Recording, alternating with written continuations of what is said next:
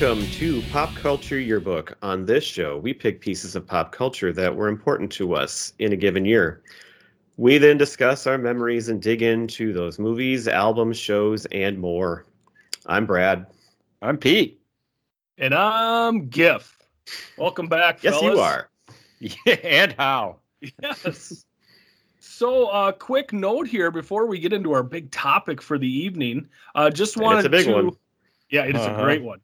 Just wanted to remind everybody to go to our link tree, and on there you can go to our Buy Me a Beer tab, which takes you to the Buy Me a Coffee website, where you can find us there. If you just go to the Buy Me a Coffee website, you can just click in PC Yearbook, all one word, and find it as well. To help support the podcast, if you become a supporter or a member, you have the opportunity to suggest a topic for us to talk about in a upcoming episode, or even be on an episode yourself. And we also had, last week, we got a new supporter. I'd like to thank Johnny. An athletic supporter. Yes, the athletic supporter, Johnny, class of 1988 from RTR. Yes. Really appreciate the contribution there. It was very exciting. We were recording our episode last week, and it came in, and I was like, oh my God, that's the greatest. So, yeah. Thank you, Johnny.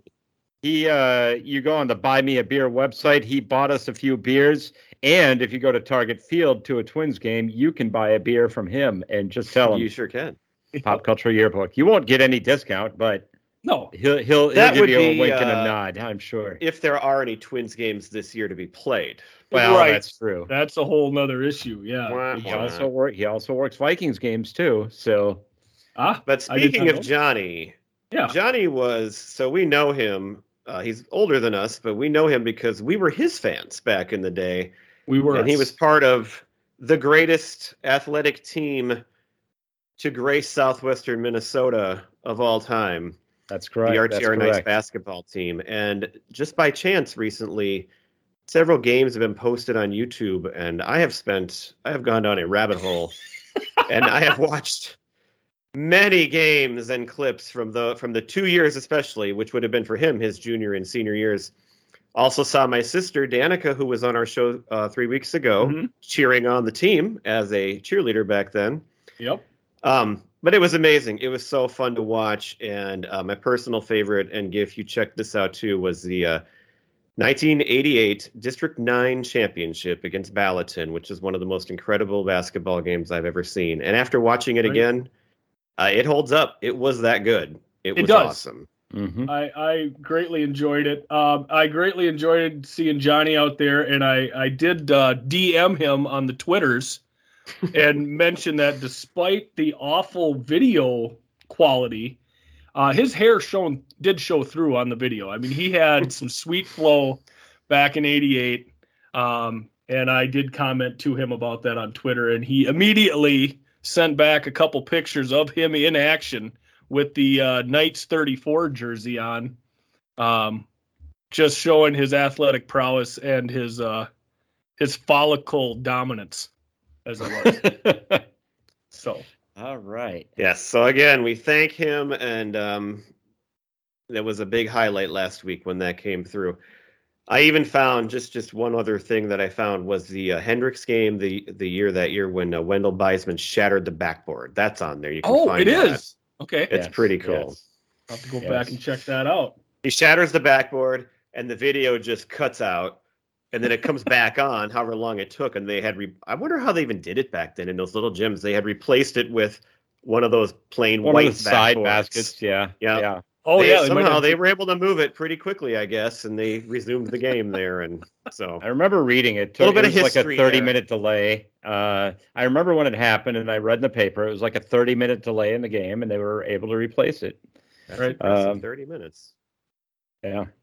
That's just hardworking small town folk there. That's what it is. And we might have been from small towns, but the guys were not small.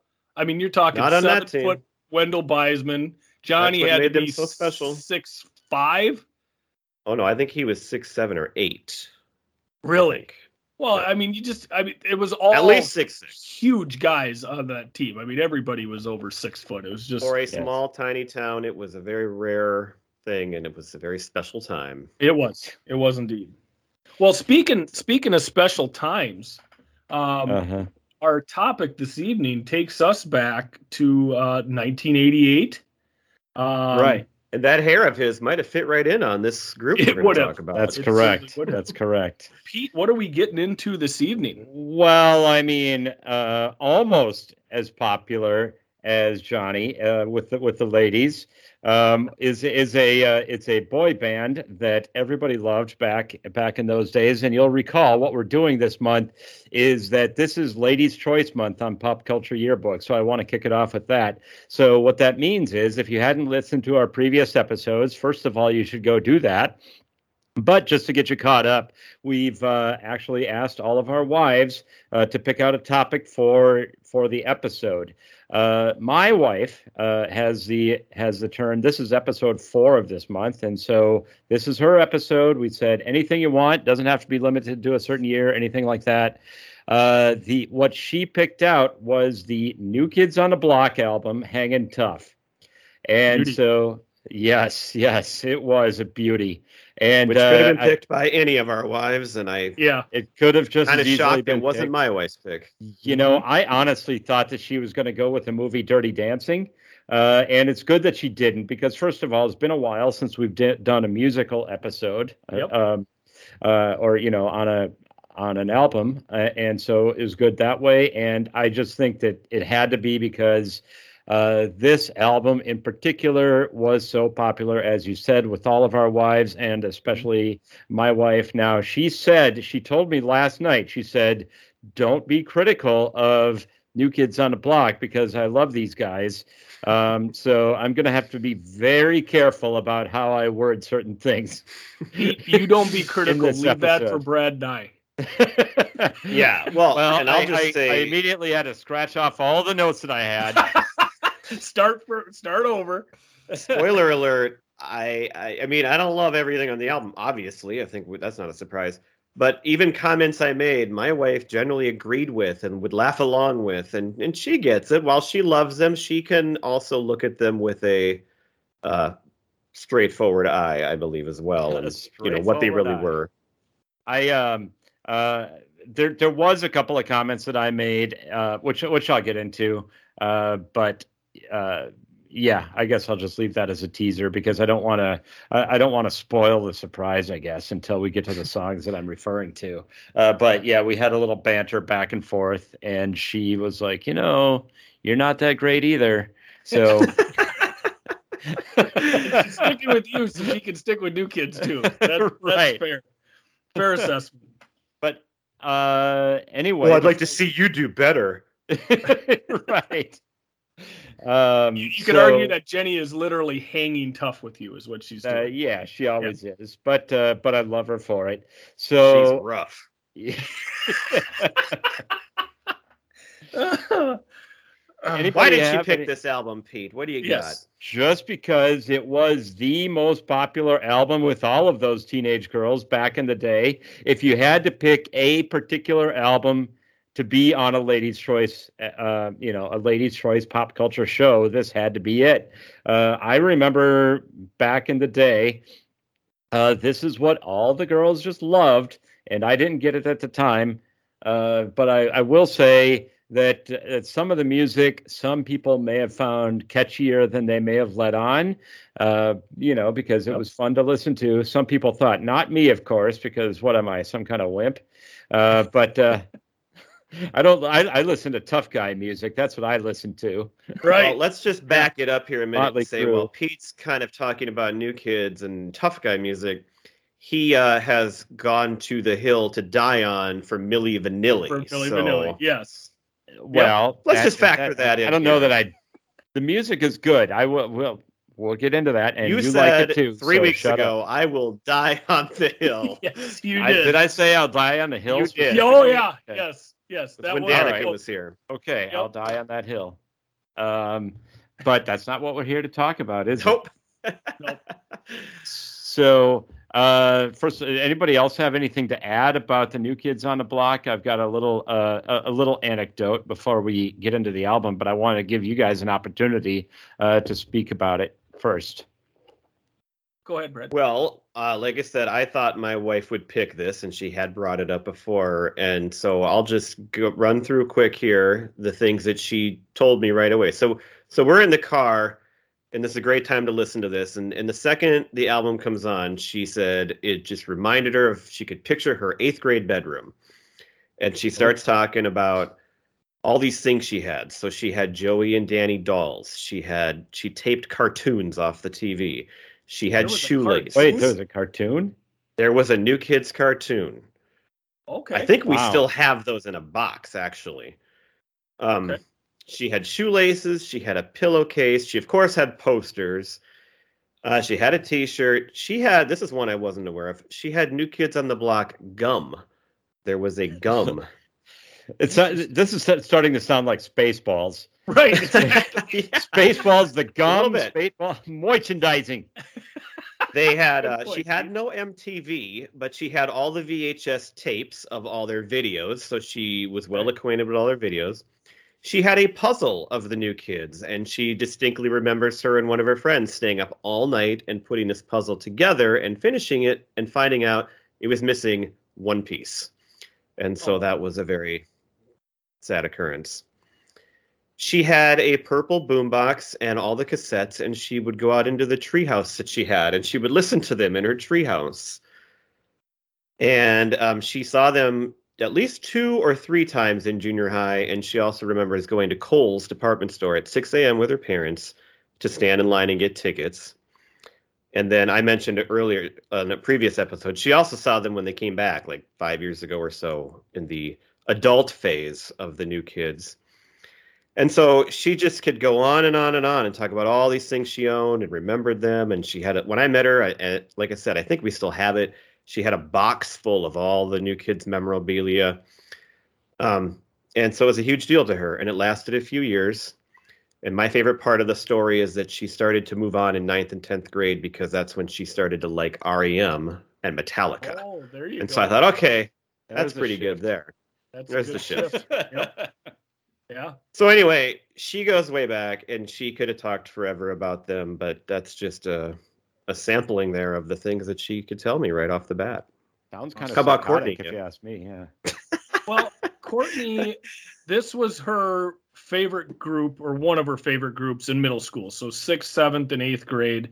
She said her biggest year for her was her 7th grade year. She remembers going to 2 different concerts with friends. She couldn't remember which indoor venue it was, but she went to, I'm assuming in the cities, went to a concert, and then she also went to a concert at Harriet Island. Oh, really? Yeah. Wow. So those would have been in middle school.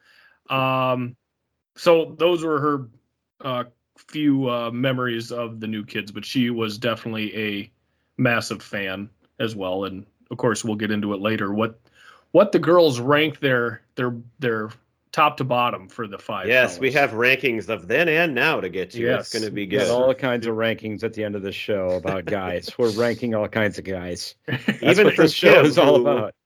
Who doesn't like rankings? She even played along for this one, so Good. you can tell how much she cares. It's a big Yeah, deal. Yeah. Awesome.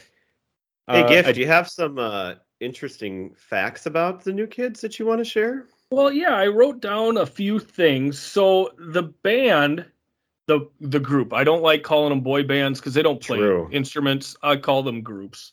But yes, that came up. That was one of the funny comments that we had when we talked about this, is how well, we'll get to it later when I asked her who played a certain thing, and she just kind of smiled and laughed like, they don't play anything. Right. But the boy band, the double B, it sounds better. But this group was started in Dorchester, Mass., which is the largest neighborhood in Boston. 4 of the 5 gentlemen are from Dorchester. So back in the day, in the early 80s, Maurice Starr discovered New Edition. And he set out to basically put together a white version of New Edition. As in Bobby Brown is who you're talking about. Bobby Brown, another big guy that we loved during we loved in middle school. Yes, we Holy crap. You forget about Bobby Brown, but the three of us. That guy was that huge. was good music. There you go. It was my prerogative to listen to it. Yep. That's we right. played. And if you don't like him, don't be cruel. Right, exactly. Well said. So the first member of the group was Donnie, and he was initially joined by his brother. The Wahlbergs. Yes, Donnie Wahlberg. He was initially joined by Marky Mark himself. Oh, really? But he departed the group. So then Jordan and Danny joined, followed by Jordan's. I didn't know that Jonathan and Jordan were brothers until I started looking at this stuff. I had no I learned idea. it now. Yeah, I didn't know. Courtney was a little upset with me that I didn't realize that. I think I thought that there were two brothers in it, but I had no idea who they were. So Right. So Jordan and Jonathan Knight are brothers. Jonathan joined after Jordan and Danny. So those are the four guys that are from Dorchester, Mass. And then they needed a Michael Jackson-esque singer to come in. So that's where they found Joey McIntyre. They were signed to Columbia. Interesting description of his voice. Yeah. Well, they wanted, the higher, younger, higher pitched, younger voice. I understand where it's coming from. And he was quite. I got my comments about Joey. He hadn't gone through puberty yet, right? Right. And he was quite a bit younger and kind of had a tough time fitting in the beginning, I guess. But they were signed to Columbia and originally marketed to black audiences, which I found to be a little interesting. Excellent choice. Yep. So their first self-titled debut album came out in 86, 87, and it didn't get much traction. They would book these guys in like schools and smaller bars and stuff like that around the area. But they weren't getting really any traction until 88, 89, they released a Hangin' Tough and the first single, Please Don't Go Girl. So that was the first single, huh? That was the first single, huh? Yep. That brings us into our album for the evening, and I have some more fun facts as we move on through the album. I do want to share a little anecdote before we get into the album itself. Oh, yes. What did we think of New Kids on the Block, Pete? Well, this is a great memory that we all share together. What were we in, 8th grade? Yep. So it was 8th grade. We had an English class, an English teacher by the name of Mr. Karanen. A project that he had assigned to us was that we could each pick out any song that we wanted, and then you had to analyze the lyrics of the song. As a part of it, we would actually play. You'd get called on. You would actually play your song and then give your analysis of the lyrics. It would be like a little public speech thing.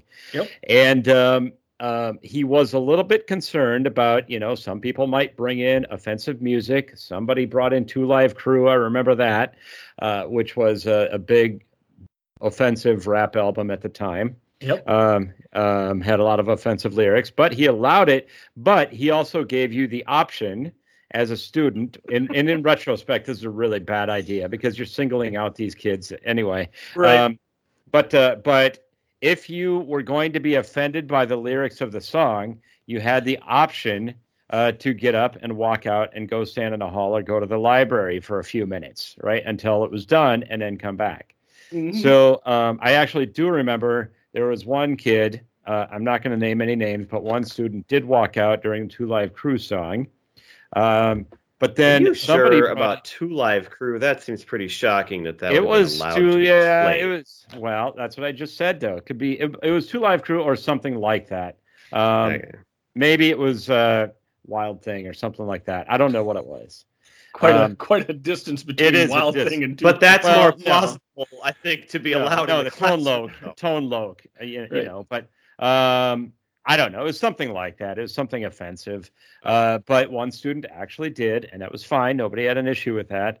Somebody, one of the girls in the class decides to bring I think it was Hangin' Tough, right? Was that the song? It was New Kids on the Block, whatever it was. But anyway, every single guy in the class gets up and walks out and goes to the library because we just were so offended by the New Kids on the Block and we refused to listen to them. 8th graders. But what are you going to do? What are you going to do? My wife hates that story. He allowed it. I love that story. That is one of my favorite stories from. It was, and we were She all. She really is on the teacher in that case. Right. Yeah, he opened the door for that expression, and we took full advantage of it. That's right. Just being the jerks that we are. What can he do? What can he do?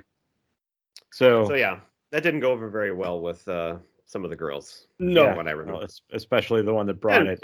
Rightfully so. It's pretty stupid, but we really ruined our shot with the girls in 8th grade by doing that. Yeah, that was it. That's what did it.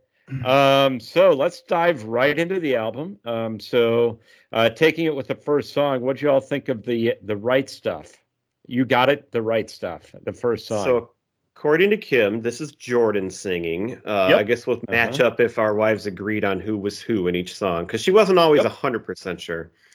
I'll just say, this is my favorite song on the album. I think it's kind of catchy. It's one of those guilty pleasures that I do not mind at all. Back then, I would have hated it and wouldn't have admitted it, but I think it's pretty good. This is the one that catches pretty good. I would agree with you.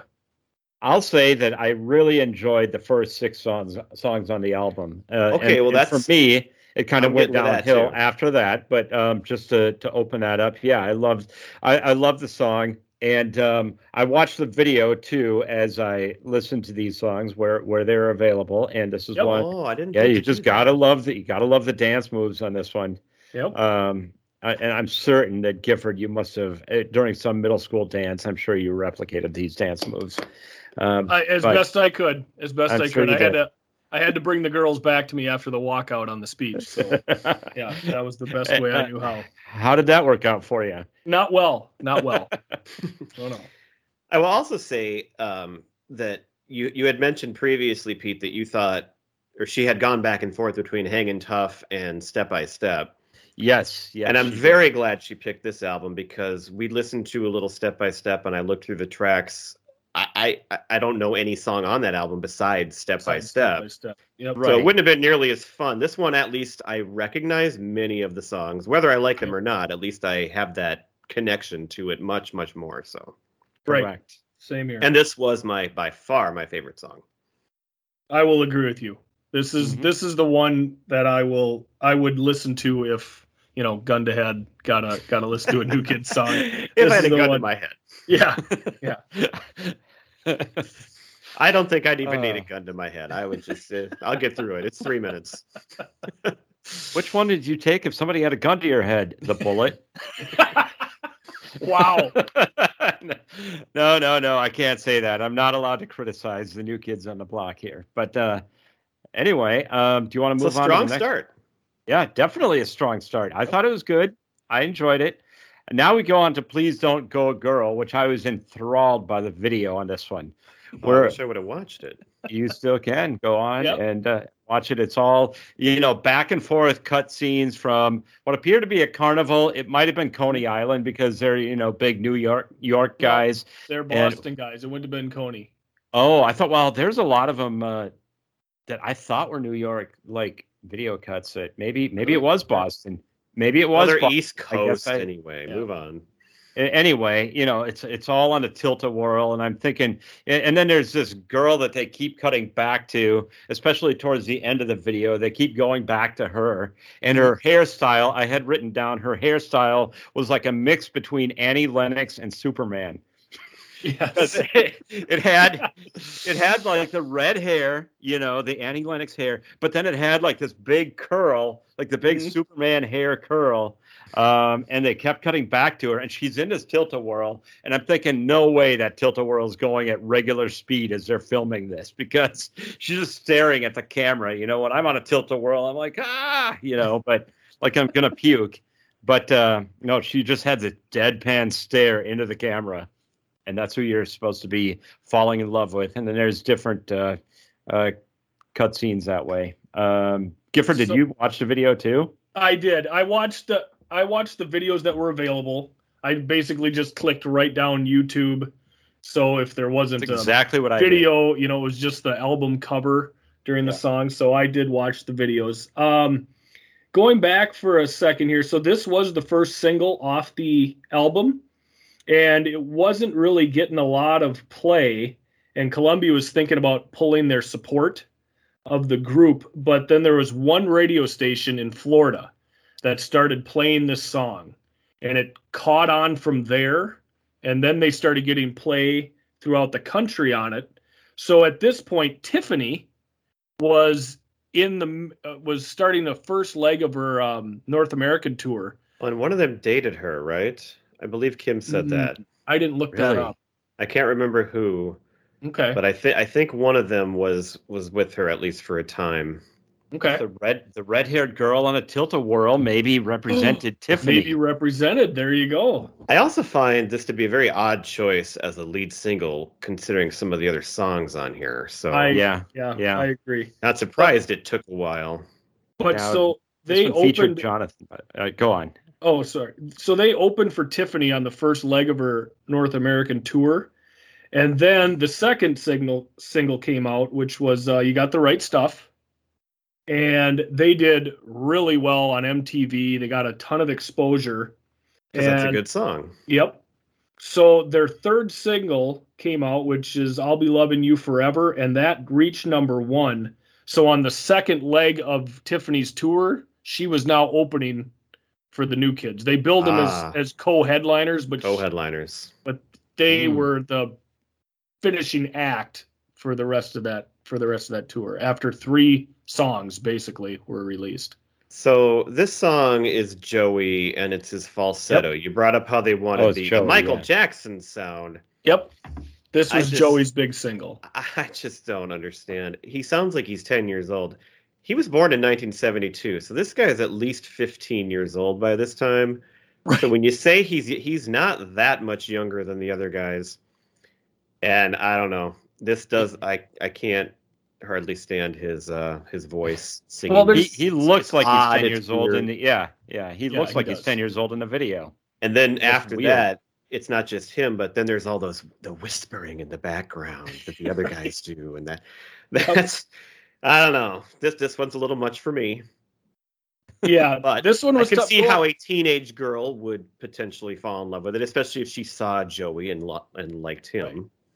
Right, and like you say, I mean, like our wives were all in middle school at this point, so you're talking like 11 through 13 years old. So if you see this guy and he looks like he's 12, you're probably gonna go like, hey, yeah, that's my guy right there. But yeah, his voice just there wasn't a lot of fluctuation. Like it was just kind of monotone for this song. I felt it just I didn't think it was, again, like you said, I just can't believe this was the first single that was picked off the album. Mm-hmm. So that was a little strange to me. Anything else on that one? I don't think so. The third song, I'll Be Loving You Forever. This was back to Jordan now. And like Courtney pointed out, this was to highlight his falsetto voice. Yes, back to the falsetto, but with a different guy. Yep. My note on this one was I'm not a fan of the falsetto. It's not for me. Well, this song I like better than the other ones. I actually thought this is a beautiful song, and it could be if sung by if it were sung, I don't know, who's somebody that would be like a really good singer that could knock this one out of the park. Chris Isaac. There you go. Bublé. Yeah, sure. Michael Jackson. I think it's a good song. And the video is just they keep going back and forth. They're eating pizza. They keep coming back to them eating pizza in I thought it was New York City, but it probably was Boston. But was this the one where they're playing pool? Yes. Yeah, they go back and forth. They're playing billiards and enjoying pizza is the video. Well, and this song did reach number 1 on the Hot 100. So this was an enormous hit for them. And I would say I definitely liked it better than Please Don't Go Girl. I can say that. Yeah, it was a much better song. I think Jordan, he sang the right stuff. He has a decent voice. And so I'm not a fan of why switch to the falsetto when you already have, you sing fine. So let's just stick to your normal voice. That's what I would say. Yep. Exactly. I agree with you there. So we'll move on to Cover Girl now. Yeah. And this is Donnie's chance to step out. Okay, yeah. She thought it was Donnie, so yep. We're on that. Yeah. Donnie, by the way, was not Kim's favorite because he was too much of a bad boy. Oh, well, you'll find out Courtney has a different view. Yeah, you'd think that would be her favorite then. No, you'll see what she liked. It's more unique, and she wasn't into the bad boys, hence why she married me. So, Pete, I'm assuming you watched the video on this one as well? Actually, no. I think that this one the video didn't come across. I listened to it, but I don't think it had a video when I tried to pull it up. Maybe you were able to find it. I had a few notes on the video. So all the guys are up on a stage, and it's the same stage you see in a lot of the videos. Like the one, My Favorite Girl, it's the same stage that they're on, so the fans are kind of around them and really close to the stage. Mm-hmm. So Donnie's out singing, and it's just a lot of hip thrusting for the dance movements. And he's right on the edge of the stage, hip thrusting within inches to feet of these, screaming young girls. And then he reaches into the audience to pull a girl up on stage, kind of like Courtney Cox. Well, I was just going to say, was it Courtney Cox? That would have been amazing. Well, I was thinking, God, if this is Courtney Cox, this is going to be awesome. But this girl he pulls up must have been 8. And then he's down on his knees singing to her and then gives her a kiss, on the cheek at the end before sending her back into the audience. But I'm like, these are the ages of girls that he's hip thrusting right in their faces. That's a little weird. Tough. Okay. Yeah, that was tough. But that was my take on that one. But yeah, this was Donnie's first solo or lead vocals, which is the first of 3 on the album. Kim said Jordan was kind of the main singer, but then as we listened to this, she kept saying, "Oh yeah, that's Donnie again," and so they were kind of like maybe as far as who sang the most songs. Well, Jonathan's the only one who doesn't have a lead vocal credit. Everybody else on this album has lead vocal credit on one song at least. But yeah, Donnie's the lead vocal on Cover Girl, which is the 4th. I Need You, which is the 5th song, and then Hangin' Tough. And he did some of his own writing. Those 3 in a row. He did write some of the stuff when they formed the band. He had written some stuff more in the hip hop. Did he write the lyrics? We're rough. No, I think the writing credits are given to Maurice Starr on quite a few of these. Yeah, that's what songs. I found too. Yep. When it comes to Cover Girl, I'm not gonna lie, I kind of like that song. I thought it was really catchy. Mm-hmm. I like his voice. He's singing like a normal guy. Yep. It's had a good beat. I'm tapping along. I'm a fan of Cover Girl. Interesting because that you say you like his voice, because I had something different written down. I liked the song. I thought it was a catchy song. I thought that there are spots, if you listen, where he sounds way off key. And this is where I said, I'm like, Jenny, he sounds really off key. And then she was all like, well, have you heard just... Yeah. She always brings You're it not back exactly to Celine Dion I'd like to at the see you do karaoke better. machine either. But especially, I had specifically written down near the end of the song, he's singing the word everything, and it's way off key. He totally misses it. But if I'm being critical, right, he would have been kicked off of American Idol on this song. Sure. But it's still, the song itself was a good song, and it was his first song. He was learning, and this is back before they had auto-tune and all that stuff. But I actually noticed that on a couple of these songs, actually. But this is one where it really stood out to me. That's what gives it its cachet. Yeah. I guess.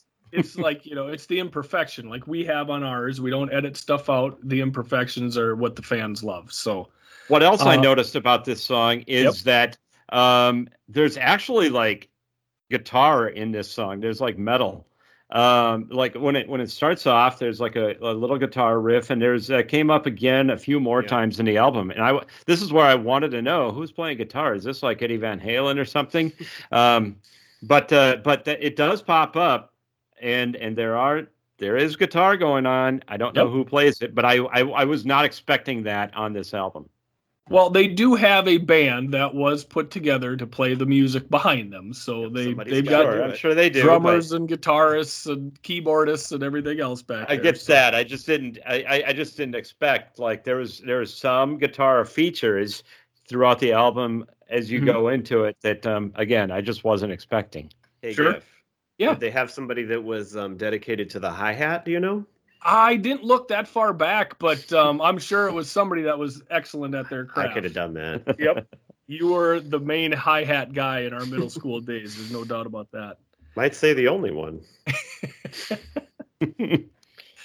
So we move on to number 5, I Need You. Again, Donnie's the lead on this one.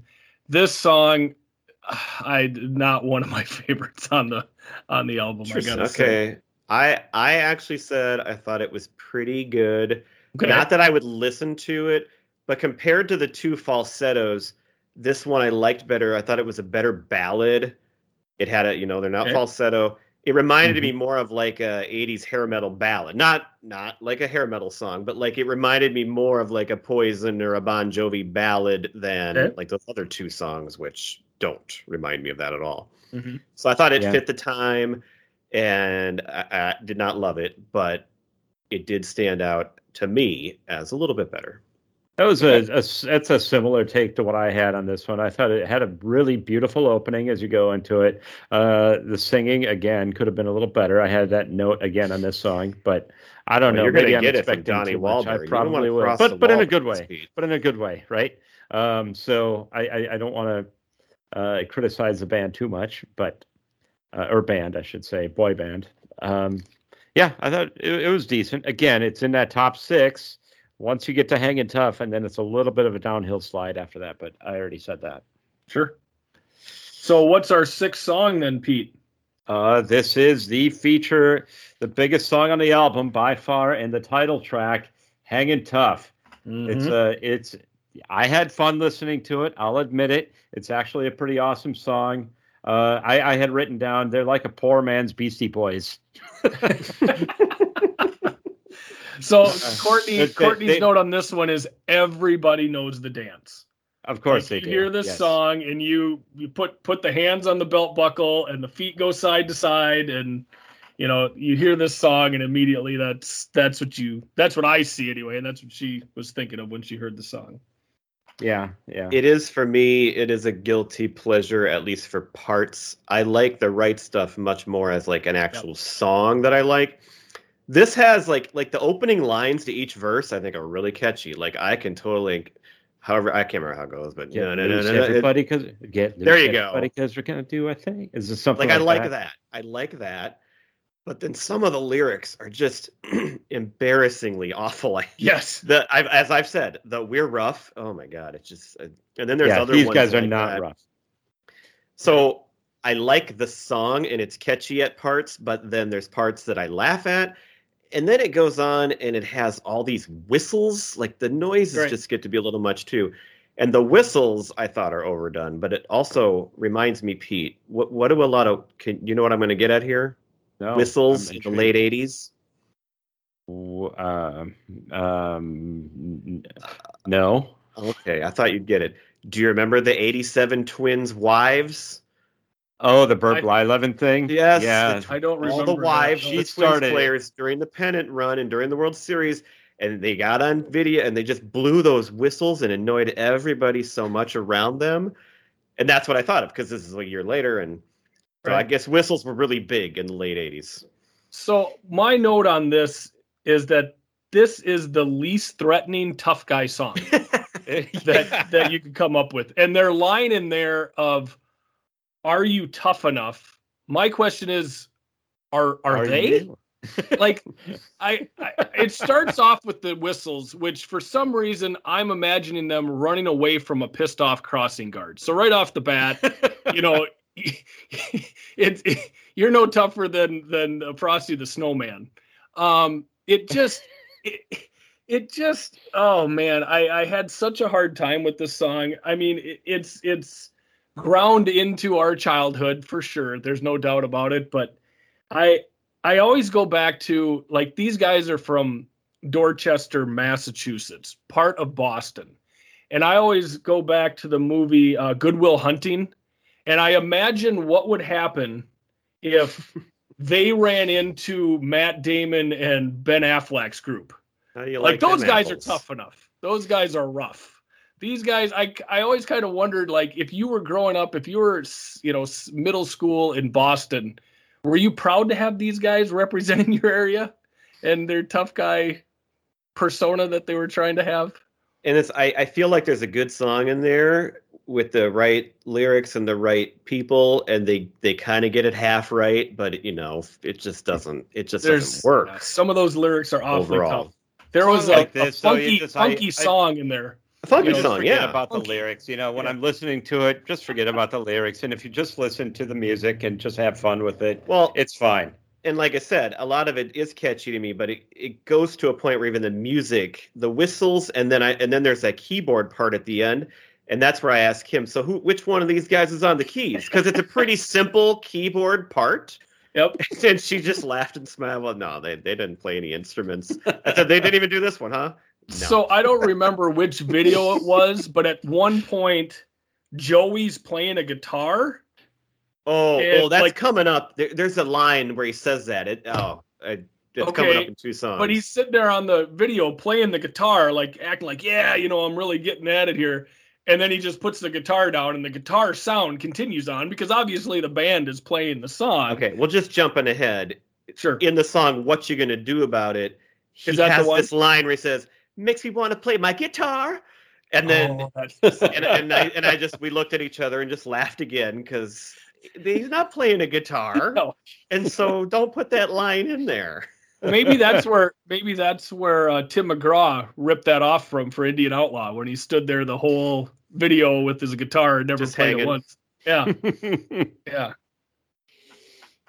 So yeah, Hanging Tough. It's a song that has a pop culture cachet. That's for sure. There's a lot to say about it. Absolutely. Gonna remember it. The next song, speaking of remembering, there you go. Nice. Good segue. I Remember When, which I had written down. Not to be confused with the Skid Row song that is awesome. Right. No, that's I Remember You. God dang it, I just screwed up. Oh, is it? Yeah, isn't it? Oh, yeah. Well, Anyway. either way, I blew it, but Skid Row's better. I didn't have many notes on this one. I just wrote down this is my least favorite song on the album. I wrote down Joey Falsetto again, thumbs down. Yep. That's all I got. Yeah. I didn't want to hear this song at this point. Especially coming off the raucous Hanging Tough. Well, and but they bring it right back though on number 8. A little bit of a toe tapper. What you gonna do about it? What you gonna do brings you back though. It is a little bit of a toe tapper, but so what Yep. I thought about this song, I just thought it's a really run-of-the-mill song. It's Jordan again. I said, it sounds like a single, but it's like a single light. Like it's not good enough to be one of the hit singles. They But tried it's to like it's like those songs, and and it's just basically a filler because what else are you going to put on there? So it was a song that wasn't good enough, but they got to put it on the album, and then they're playing their guitars in this one. So All right. number 9, My Favorite Girl. Wait a Oh, minute, we did skip Pete have one? something to say about did 8 there? Did you have something on what you gonna do about it? What What you gonna say about it? No, I just had it. It kind of starts out slow, but then you get into that little hook, and it's not too bad. Yeah, but then towards the second half of the song, it just felt like that they were laboring through it. Is what I had written down as my note. Right. It's like we tried to write another hit single, but I just couldn't quite pull it off. So this is the best we got. The guitar riff itself wasn't bad, but that was it. Yep. Yeah, I agree with that. Okay, we ready to move on to My Favorite Girl? Speaking of laboring, What is it? this song, we were like 2 minutes in, and I look at the clock, and there's over 3 minutes to go. And I said, Yes, it's a this 5.5 song is over minute song. 5 minutes. Yep. It is so long. It is so repetitive. Yep. It's another one that sounds like they wanted to make a single out of it. I wrote single light, but like a poor man's single. It's a little holy crap. catchy. And if they cut it down to 3 minutes, I guess you could get through it. It's not too bad. Right. But That's the my thing. Lord, why do we just keep saying My Favorite Girl over and over again?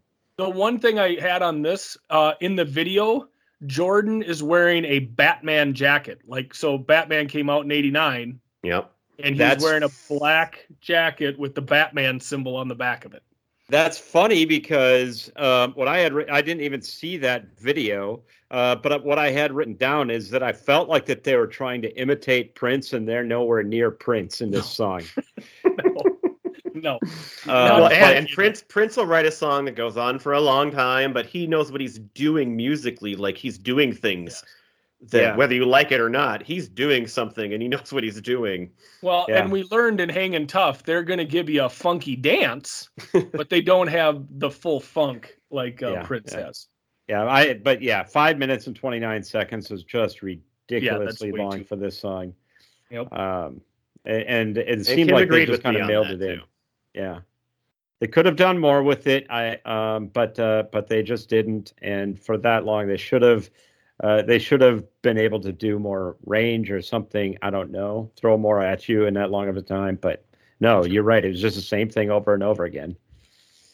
So the last song, "Hold On," is Danny Wood's first front man or lead vocals by himself. That is really funny, and you'll see why in a minute, because Kim thought it was John singing, but she wasn't 100% sure. Okay.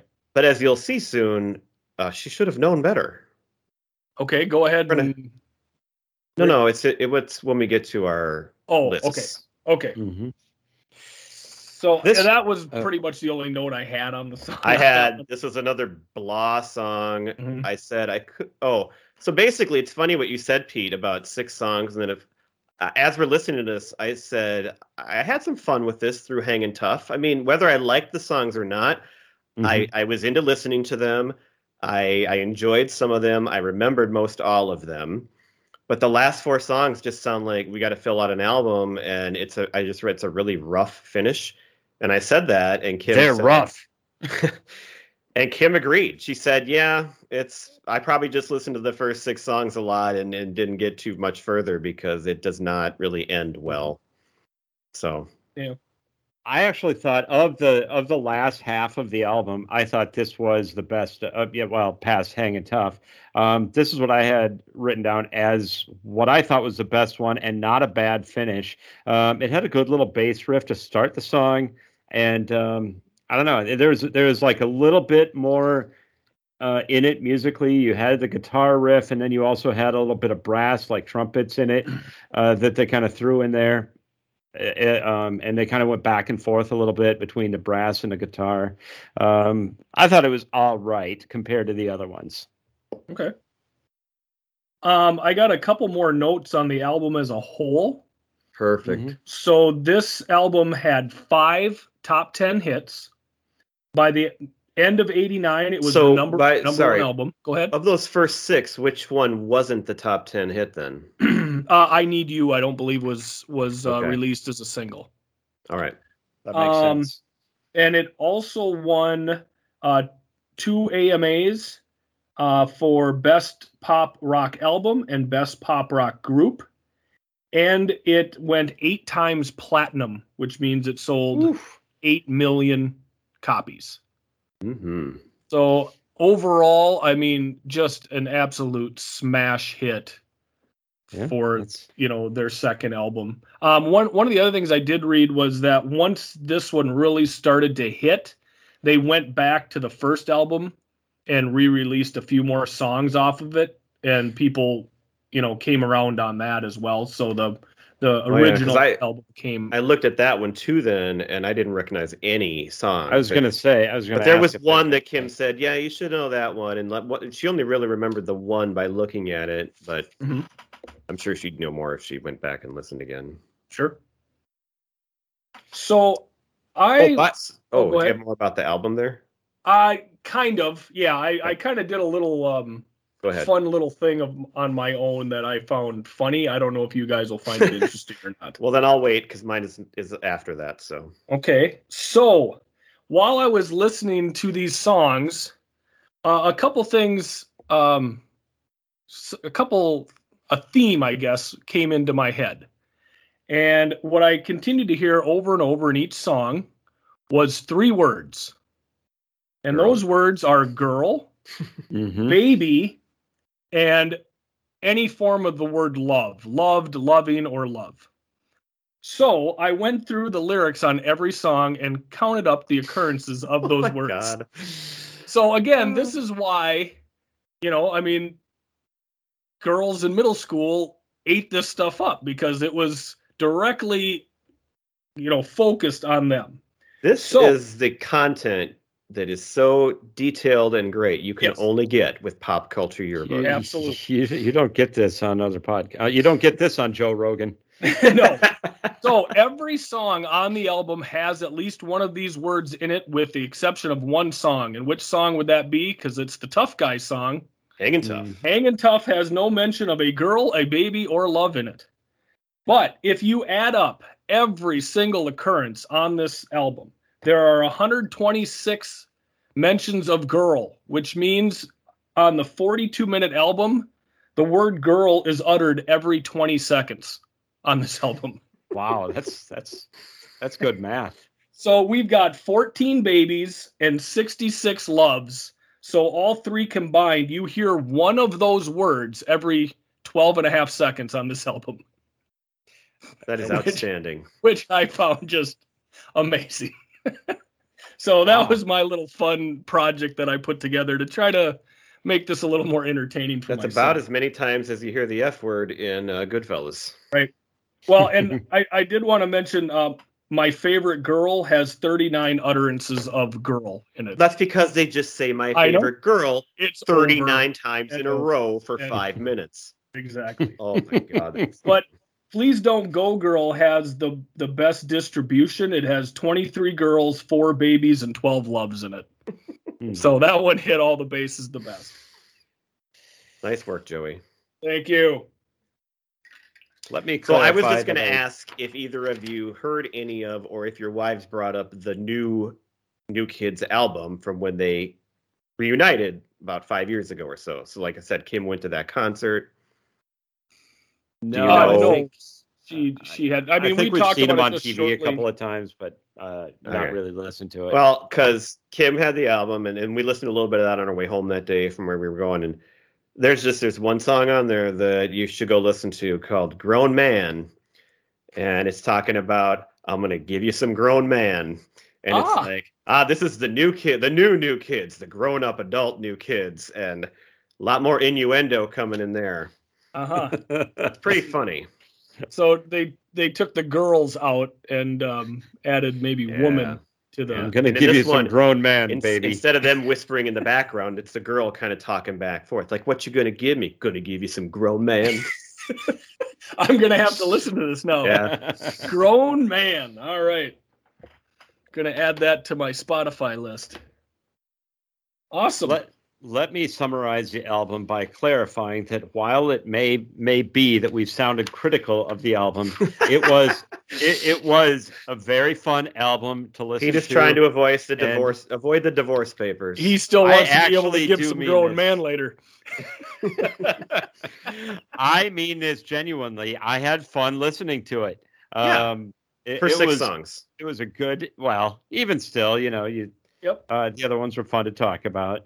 The reason why I had fun is because I listened to it with Kim, and she sat and talked to me about it. Yep, so that's exactly. It was a nice little fun experience. Yeah, it was a nice, awesome. And I love to hear how excited they get, and the same way I get over certain bands. And she probably doesn't care what I have to say about that, but whatever. She doesn't have to listen to the podcast then. Nicole should be listening to this one. Yes, you will. Hi, Kim. Are we ready to go through the rankings? Yeah. Why don't you describe what the rankings are? All right. So as we were listening to them, Kim is talking about the different guys and who's singing, and she talked about the guys she likes the best. And so I said, well, rank them. How would you rank them 1 to 5? And then she did that. And then I said, okay. And then she talked about seeing them when they were older. And I said, well, did it change at all? And so we have 2 rankings coming here. How they ranked them back then when they were in 7th or 8th grade or whenever, and how they would look at them now as adults. Sure. And so I'll just throw Kim's out first here because it's related to what I was saying. So the song Hold On, where she thought John was singing, and you said Danny was singing, Danny's her number one. Okay. And so I'm shocked that she wouldn't have like known that by heart. So she knows that Danny's like the least popular one, but she likes the underdog. And so she liked that he was different, and she liked him because he was the underdog, and she always rooted for him, and so that was her number one. I'll say this: we have a match. Oh my goodness! So the underdog. Well, should we just do one at a time then? Or? Yeah, let's do that. You go. So are we going bottom to top? Oh, we're starting at the top. Danny was number one. Okay. It's already started at the top. Of then. Back then. So Pete, Jenny's is also Danny. Jenny's is also Danny. Wow. Did she say the why? Underdog? She really didn't give explanations as to why. She just ranked them. But it's good to see the underdog is really cleaning house so far. I guess they're the silent majority here. maybe she thought she had a better shot at him if he was the underdog and wasn't getting as much attention. So Courtney's number one is Joey. That's Joey, huh? Oh yeah, she's a Joey Mac fan. So that's her number one. All right. Kim's number two then was Jordan, who she figures is the popular one for most people. Okay. Well, we've got number two for Jenny was Joey. Oh. All right. And Courtney went Jonathan. Okay. All right. Kim's number three was Joey, the little tyke. Now we go to Jordan for Jenny. Okay. And Courtney comes in with Donnie. All right. For number four, she had John. Okay. John. Aren't you supposed to call him Jonathan? Jonathan. She said, I don't know. Not when she's that close with him. They're tight. So she went with John. Johnny. Well, we go number four is Donnie for Jenny. Okay. And Courtney's number four is Jordan. Wow. Pretty low. Yeah. I was surprised by that one. And Kim's last one, because I said earlier he was too much of the bad boy. So Donnie she didn't care as much for him. All right. Okay. And then we've got Jonathan. All right. And the last one. Your wife's number one was my wife's number five, and she had Danny down at the bottom. Well, and I think that's what Kim expected most girls would do too. She knew that she was more unique in that choice. But Courtney doesn't like the underdogs. No. Well, that's why she married me. That's right. I'm an alpha. All right, so then they ranked him now. I think let's just list these straight through here. Okay. So she changed. She did say Jordan became her number one as he got older because he's like the cool one, and he went on to have a more of a solo career. I think probably than anybody. And actually, we saw him. I've seen him in concert. There was a KDWB, the pop station they always have this star party, and it's usually just a whole bunch of crap. But one year, Hummel, our friend, had tickets to it. I don't know why, but he had 3 tickets. And so him and me and Kim went because Semisonic was playing in it. Oh, so we're like, okay, we'll go to that.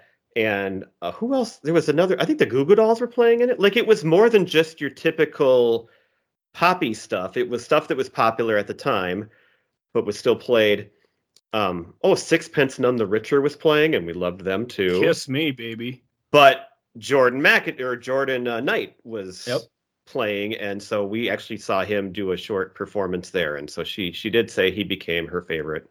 Awesome. And then Jonathan is her second one. He moved up to. Poor Danny dropped to number 3. Joey's down at number 4, and Donnie is still bringing up the rear. Okay. Wow. Even though she's a big fan of like Marky Mark and the Wahlbergs, but not Donnie. That's interesting because Jenny currently has Donnie making the biggest jump on her list, going from 4 to number 1. Wow. That's Donnie. And then we go to Danny, who dropped only 1 spot. Joey dropped 1 spot. Jordan also dropped 1 spot, and Jonathan stays at the bottom. Okay. Well, Courtney didn't change her list at all. Oh, really? She's got Joey 1, Jonathan, then Donnie, then Jordan, and Danny. Sounds lazy. She didn't put her heart into it. Or she just said, just take it. She knew what she liked from an early age, and she hasn't changed. To show how much Kim switched on Jordan, how high he went, she said that she went through a phase where she loved him and Edward from Twilight, Robert Pattinson, and the amount of love she had for Edward to put Jordan in that same league. Wow. Shows that she really did like him at some point as they got older, because she's not over the Robert Pattinson Edward phase. He's still there. Well, and the Batman's coming out, so maybe I know. she'll get into that. All right, so we've got one list left to talk about. And we are going to be having the girls give us their top 5 childhood crushes. So the Teen Beat posters that would hang on your wall. Yeah, mine's not really a top 5 list. She just threw out a bunch of names, and so it's not necessarily ranked, but I'm just going to warn you, it's not in the same format necessarily. Okay. But why don't you go last, since Jenny's the host here, so we can wrap it up with her list. Yes. Okay. All right. Gifford, why don't you go first here? All right, so coming in at number 5 for Courtney is Corey Haim from License to Drive. Yeah, and I love that movie. Number 4, River Phoenix, God rest his soul. Number 3, Patrick Dempsey. Can't Buy Me Love. Can't Buy Me Love. We got a match there. Number 2, everybody's favorite from Growing Pains, Kirk Cameron. And her number 1 across all of these lists, Joey McIntyre. Oh, wow. So he really was a big deal. Oh, yeah. Yeah, big deal. All right. Kim's number 5 was Jason Bateman, who she still loves today because we see him on Ozark and all kinds of shows. But back then, remember, he was on Silver Spoons and Teen Wolf 2. He was on Valerie. I mean, he was a big teen actor in the 80s. And I forget, she had somebody else at 5. Oh, it was Corey Haim. Okay. And this is the one change she made to her list. I'd walked away and she texted me back and said Jason Bateman. So she remembered him. I like that she really put like a lot of she really I know it's thought great about it. Like she really wanted to get it right. Number 4, she has Michael J. Fox, which is kind of the one that would surprise me because I guess I just think of him a little older, but he wasn't. I mean, he was everywhere. So, and then she did have Danny Wood at number 3. Number 2 was Luke Perry. Nice. Getting a little older, but still definitely a teenage thing. And then this is her love of the underdog. I love this number 1 choice. So of the 2 Corys, she liked Corey Haim, but she actually said Corey Feldman first. She loved Corey Feldman. Wow. Yes. Yeah. I would not guess that. Okay. I'm assuming she liked him starting with the Friday the 13th movie. I don't think she's seen that one. Probably a good thing, because if she saw the end of it with his hair, changed her mind. You should pull that picture up and go, "This is your number 1," or "This was your number 1." Really? All right, you done? I'm done. Okay. I will say, I do want to preface this a little bit. We don't get into politics generally on this show. And when you think about the topic, it's who did you like as a teen crush? Are you going to bring up Kirk Cameron here? Well, the first 3 answers that she gave, just rattled right off, are going to make the Joe Rogan crowd pretty happy. So I'll say... I will say that. We got a lot of crossover between us and Joe Rogan. I just looked at her. When these were the names she rattled off, I just looked at her. I said, "Are you bleeping kidding me?" These are all big-time Trump Republicans. So we start off. Scott Baio's going to be on this list too, right? Ricky Schroeder, yes. Kirk Cameron, and Scott Baio are the first names that she ripped off. Which, I mean... When you go back, it makes sense from that age. Those are the good heart names. Wants what the heart wants. I guess. Hopefully, is she even aware of their current politics? She doesn't really follow. She doesn't follow the news like I do. I know, but if you are aware, some people like that would affect them if they cared. So I was just curious if she even knew. She doesn't pay as close of attention to the news and all that kind of stuff that's on Twitter and everything that I do. And I don't. She might know about Kirk Cameron. When she's going back to these guys, they don't have these views most likely back then. You know, I mean, they're probably. But Kirk Cameron, he's been in the news for quite some time for all the religious stuff, and he's been in a lot of weird stuff. So that's the one that, you know. But anyway, we digress. We can forget about those guys for now. Now we get into the 90210 phase. She had both Jason Priestley and Luke Perry. We then did have Patrick Swayze, who was older, but she just loved Dirty Dancing so much. Dancing, yeah. You got to have that. And then another Patrick, who's already been mentioned, Dempsey. Brad, you're going to like this one, Mark Paul Gosselaar. I asked Courtney about that one, and she's like, She goes, obviously, I'm more into Screech, as she's looking at me. I'm like, oh, thanks. That's nice. I don't think Kim is a big Saved by the Bell fan. I think I'm the Saved by the Bell fan here. She doesn't seem to ever I don't even know if she's watched much of it or not. I double-checked with her. I said, are you sure you don't want Mario Lopez instead? And she goes, no, definitely Mark Paul Gosselaar on those ones. I'm like, really? I would have picked Mario Lopez. But that's just me. That's just me. Well, he's all yours, Pete. Yep. Speaking of which, Neil Patrick Harris is the next one on the list. Oh, awesome.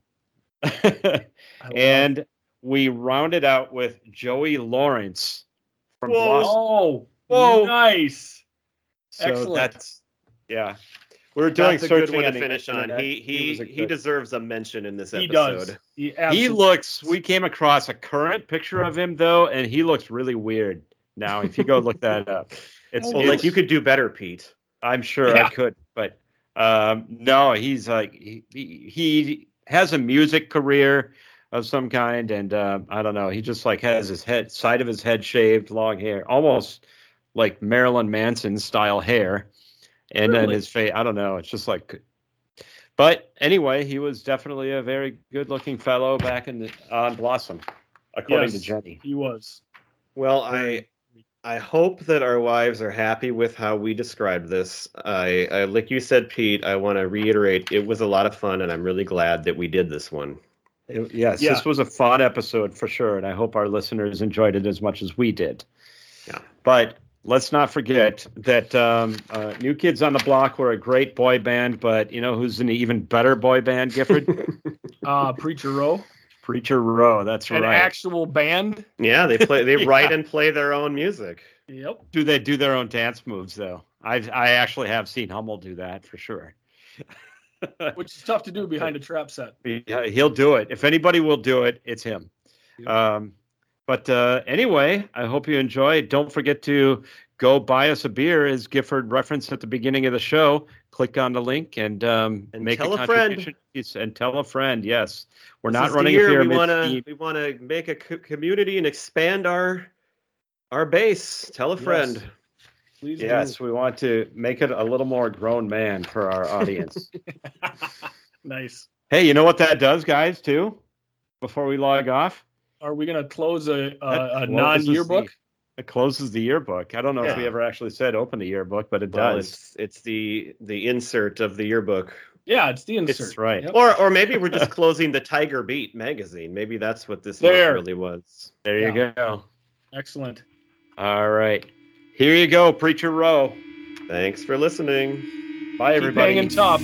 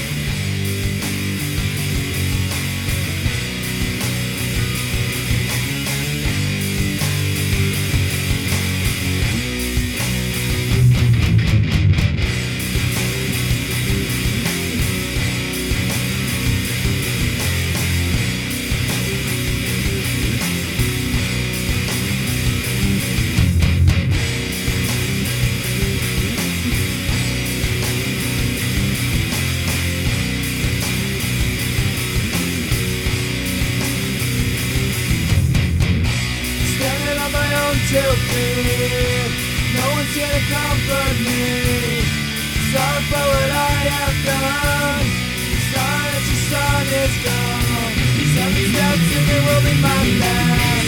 And start telling me